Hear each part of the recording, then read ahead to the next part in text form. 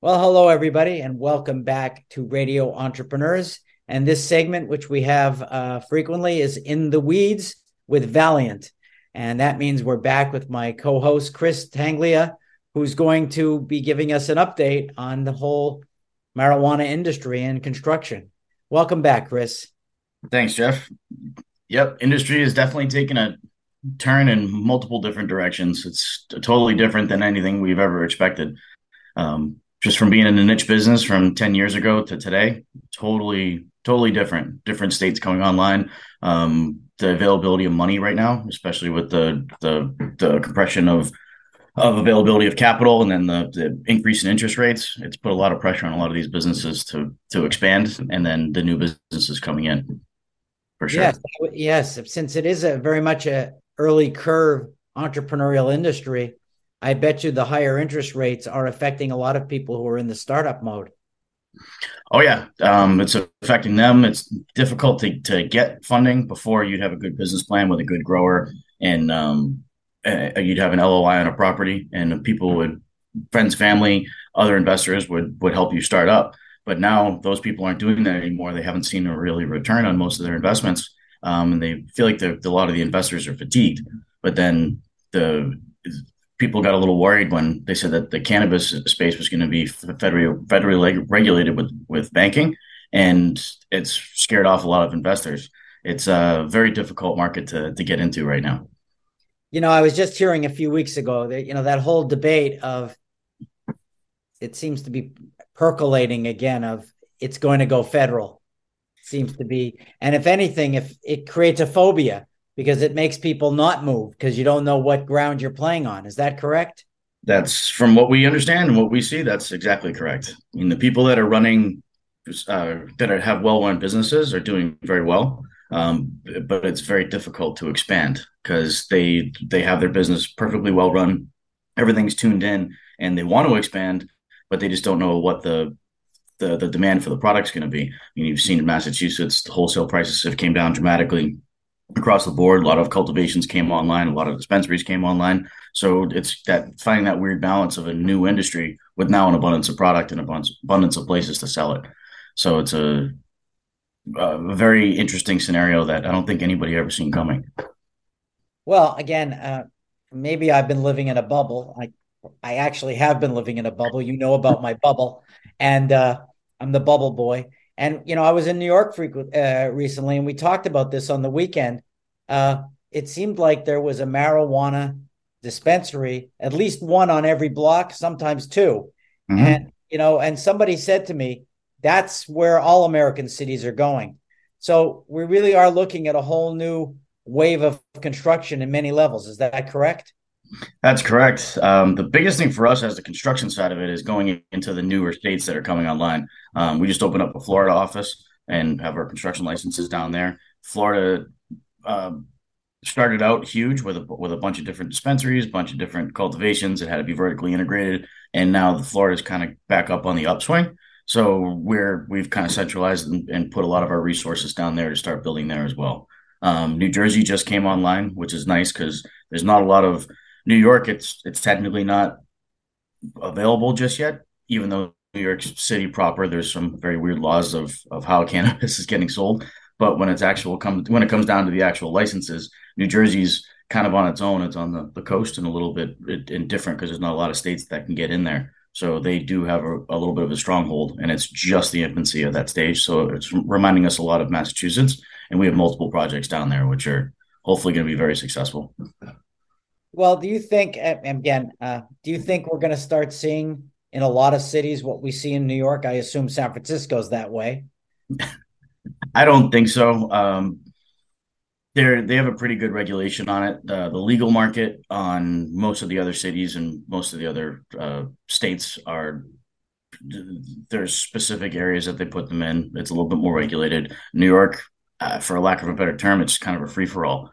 There's not a lot of you've heard about the very interesting laws of the way you can get charged for criminal actions and things like that. It's a very strange environment just in general.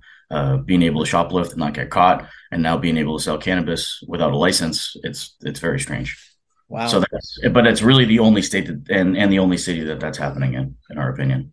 Well, again, you're in the construction end of the business, and so you work for all these growers and farmers and retailers and sellers, and the rules around construction are very different than just building a normal commercial facility. Uh, that both makes your job, I would assume, a little bit more difficult, but also makes you unique. Correct? Very much so. So our job is incredibly complicated. Being able to conduct the engineers, architects, civil engineers, structural engineers, and keep everybody all on the same page and make sure that everybody understands the one common goal to be able to make this facility work perfectly. It's not like an office space where if an air conditioning goes down, people are fine. They're going to complain, but they're going to be fine at the end of the day. If it's 80 degrees inside of a building, they're going to have a like not as a productive work day, and they're going to be complaining. But if it's 80 degrees in a facility, your plants are dead. So there's a totally different aspect of making sure that everything works perfectly. And then the other aspect is there's a huge push on sustainability that's coming in to all the new construction. So we have to be up on the cutting edge of being able to use alternative energy, find out where the energy is coming from, being able to use the stretch code, and making sure that the HVAC units, which take a lot of the energy and a lot of the power from the facility, to make sure that those are being used more efficiently to use less electricity because there's a lot of incentives out there. And for those listening, Chris doesn't just talk.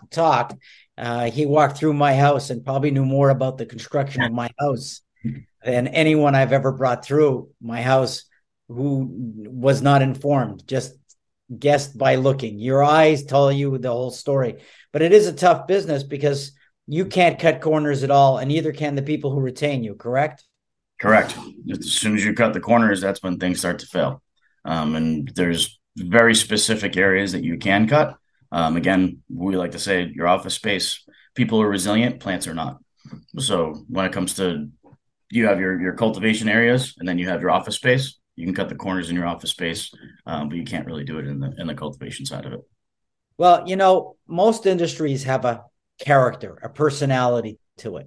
You look at attorneys, you look at doctors, that's Mm-hmm. accountants. The marijuana industry has a personality. Yes, very much so. It has a bear of a personality. Without getting in trouble, slander, can you describe that for us? Uh, Erratic. Just a very Wow. erratic personality. There's every grower has its own way of growing. Every owner has its own mentality of owning. Every person that's in charge of the construction has its own way of constructing because they've all built construction before, but not this. And then each lender has its own mind of how they want to lend the money or the equity portion of it. And then this is really the only business that we've done construction in where there's multiple owners that all have the exact same say in what needs to happen in the facility. So they all are they all are just as powerful. Typically, whenever you're building a normal facility anywhere else, you're dealing with one person, and that one person makes the decisions for that particular portion of the project. In cannabis, it is all over the place. You don't know which way to go sometimes. So you have to be rigid in the construction sense, Mm-hmm. but a psychologist on the behavioral side. Yes. Flexibility is the key to dealing with a very diverse client base. And that's what you're saying to me. It's a very diverse and unpredictable group. Very much so. Very unpredictable. But then we have some absolutely wonderful clients that we get along with and that listen to what we have to say and we listen to what they have to say. There's no problems. But then there's obviously a lot of other clients that are either coming into the space or have been in the space that they change their mind a lot. It's a very unique industry when it comes to that. And for our listeners, the In the Weeds segments with Valiant are going to be with us all year long. And Chris is going to be bringing different people from the industry, political and economic, from all ends of the spectrum so that we can stay informed on this category. But Chris, before that, if somebody wants to learn more about you and Valiant, how would they reach you? You always call me on my cell phone, 617-462-7895. Again, 617-462-7895. And then you can always go to our website at valiant-america.com. That's great. And I look forward to our next segment with Chris and In the Weeds on Radio Entrepreneurs.